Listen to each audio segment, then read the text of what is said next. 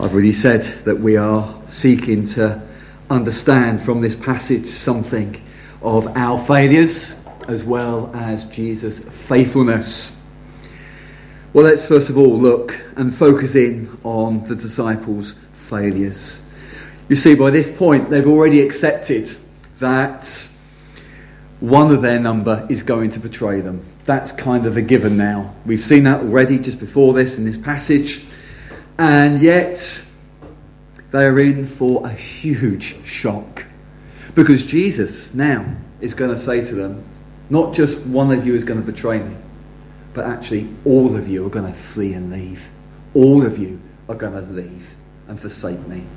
You see that there in verse 31? Jesus told them, you will all fall away because of me this night.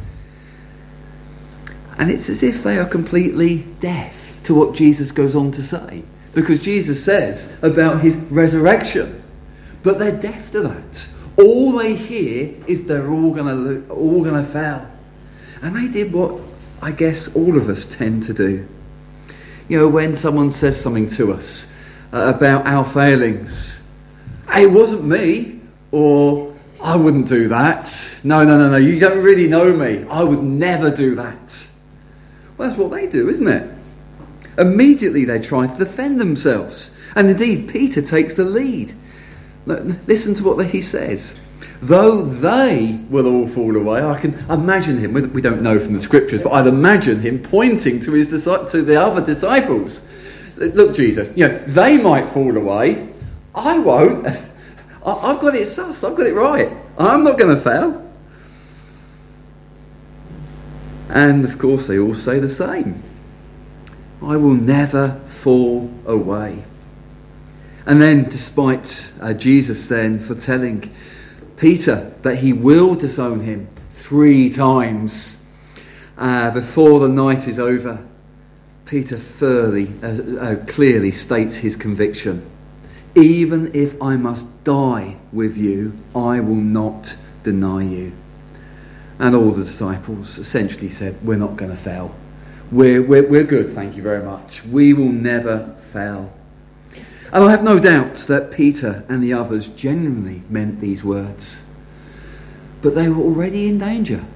You see, the moment we think that we are never going to falter or fail is the very moment we lay ourselves open to the evil one. And we become prone to fall. What's it the scripture says? Pride comes before a fall. And it's because we think we're too good to fall. And Jesus has to say to them, look, you are all going to fail. Every one of you. I mean, it's as if they were saying to Jesus, look, you don't know us. It's as if they were saying to Jesus, I know you've never been wrong before, but you're wrong now. I mean, the arrogance of that. But Jesus knew his disciples better than they knew.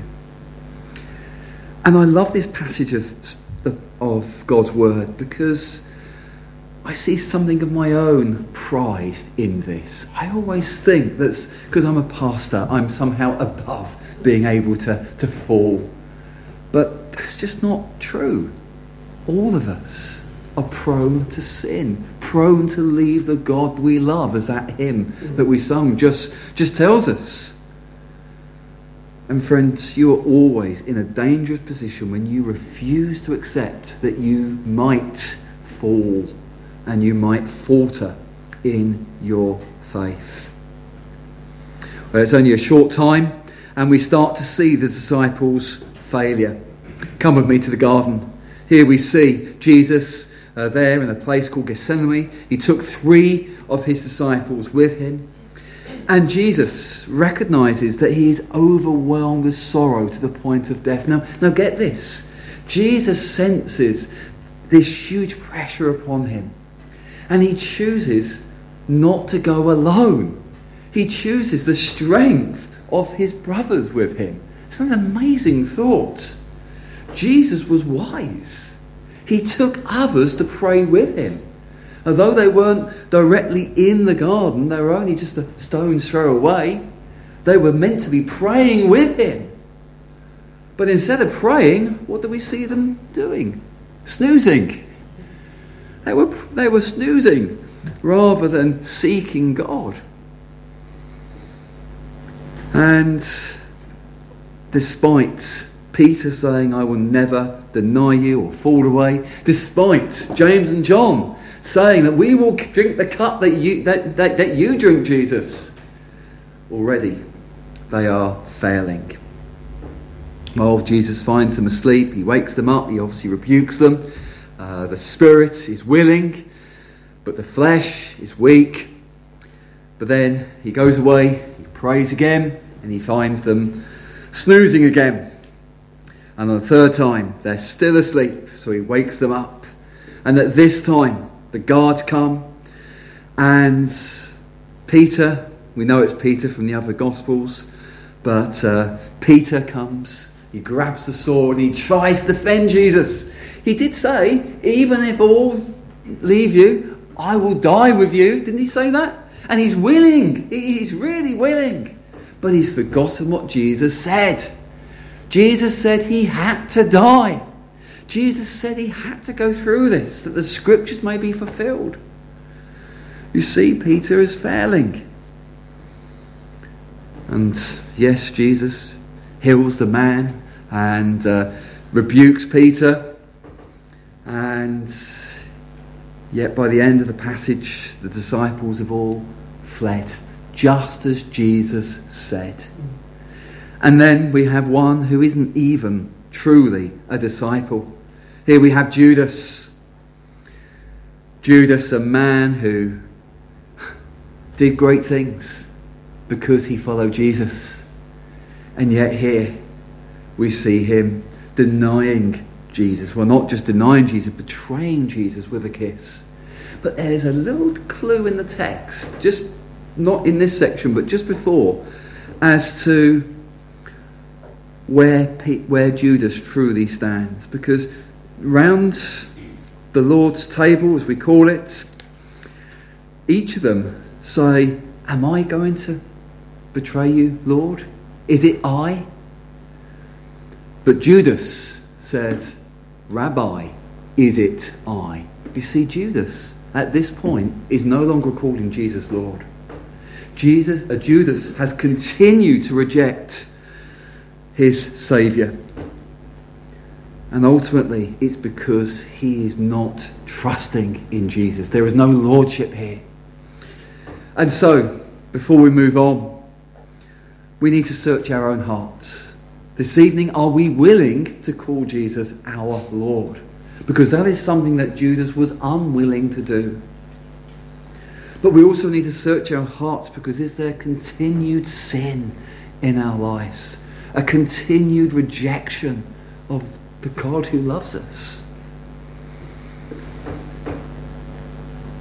For the disciples, they failed. And if you see failure in your life this evening, in your Christian walk, well, you're in good company, because the disciples failed as well. So, before we look at the hope in this passage, we need to have a look at Jesus. Because here we see Jesus' faithfulness. While the disciples all left, denied him, rejected him, even if only one of them was terminal, here we see in sharp contrast Jesus' faithfulness. And Jesus is willing to submit to the scriptures. Did you see that theme as we read that? Look at verse 31, 39, 42, 56. Throughout the passage, he is alluding or quoting scriptures. The scriptures must be fulfilled. I must suffer. Now, Jesus knew, and we have no time to look at any of these references, but Jesus knew that the scriptures had to be fulfilled. The scriptures that not only spoke of his great victory, because the scriptures do, but speak of the victory that had to come through suffering. And Jesus knew the depths of the suffering he would have to endure. Think of that cup that Jesus refers to here in that garden. That cup is referring to the cup of God's wrath, the cup that his people were drinking. But now Jesus knows he needs to drink it to the very dregs. The cup of the anger that his people deserved. Jesus was going to take it on their behalf. And Jesus knew what was involved in suffering. And you get that in the garden, don't you? You see him, "Look, if there's any other way, take this cup of suffering away from me." But he is praying. And he's praying for strength that he will submit to his Father. And the Lord answers. His Father answers, of course. And he is faithful. He is faithful to the end. And yet, through all of this, Jesus is not cold or lacking in humility. No, he knows exactly what that suffering is going to endure. But he is willing to trust his Father. No wonder he sweat drops of blood. But he was willing to trust his Father. And so Jesus obediently goes to the cross for his people, for failures. What does this mean for us? Well, just a few points. Let's have a look at hope and strength. We've seen, of course, that Matthew is focusing in on Jesus fulfilling the scriptures and submitting to his Father. But the reason why Jesus is doing this is because in his obedience, failures like disciples can be forgiven, can be restored. Isn't that amazing? So as we search our own hearts and see failure after failure, even this week perhaps you've been overwhelmed by your struggles and your failings. There is one who was faithful and remains forever faithful. The Lord Jesus Christ. We fell, but he never failed. And there is just a wonderful glimpse of this forgiveness in this passage. Did you notice it in verse 32? Notice this. After I am raised up, I will go before you to Galilee. Now, he said he would be risen before. So, in a sense, this is nothing new. He said it at least 3 times before. But what is new is this addition, I will go before you to Galilee. Because here is the personal assurance to his failing disciples, you will all fall away, but I'm going to come for you. And this is not going to be the end of the road. And for us today, we can know something of that rich forgiveness in the Lord Jesus Christ. Jesus sought me when a stranger, wandering far away from God, and to rescue me from danger, shed for me his precious blood. That's the good news. Hope for failures. Whether you have failed him once, which I don't think any of us have, we have all failed him many, many more times. Jesus' blood covers you from all wrong. Maybe you are overwhelmed with your failures and your sins. Keep looking to the cross. Keep looking to Jesus, because it is at the cross your sins are forgiven. But this passage gives strength for failures as well. Hope and strength. Look at verse 41. Because Jesus here gives us a way to find strength when we feel our weakness. Can you see it there? Verse 41. Jesus sees that their spirit is indeed willing. That's a lovely phrase, isn't it? I know that you mean well. Your heart's in the right place, we might say today. You know, the spirit is willing, but the flesh is weak. And so he tells these closest of his disciples to watch and pray. Notice this, so that they do not fall into temptation. They are to be ever alert to their dangers and to seek God in prayer. This evening, as we pray, let us ask the Lord to help us with our every weakness. Maybe we can't confess them publicly, but you still need to confess them, and you still need to ask God for strength. Why not do that together this evening? Asking God for help to strengthen us, that we may indeed say no to sin and yes to the way of obedience as we rest upon the Spirit, because the Spirit is indeed willing to help us, because God has given us his Spirit so that we can say no to sin and yes to God. And we can pray because Jesus is our faithful high priest. Isn't that the case? That is why we can pray. Here are a few verses from Hebrews chapter 4.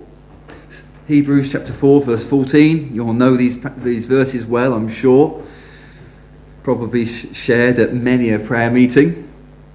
Since we therefore have such a great high priest who has passed through the heavens, Jesus the Son of God, let us hold fast our confession. For we do not have a high priest who is unable to sympathize, here it is, with our weaknesses, but one who in every respect has been tempted as we are, yet without sin.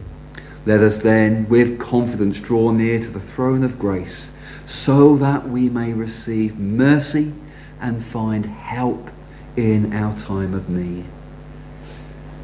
I said that we're in good company this evening as failures, but we come to one who was tempted in every way as we are, and yet never sinned.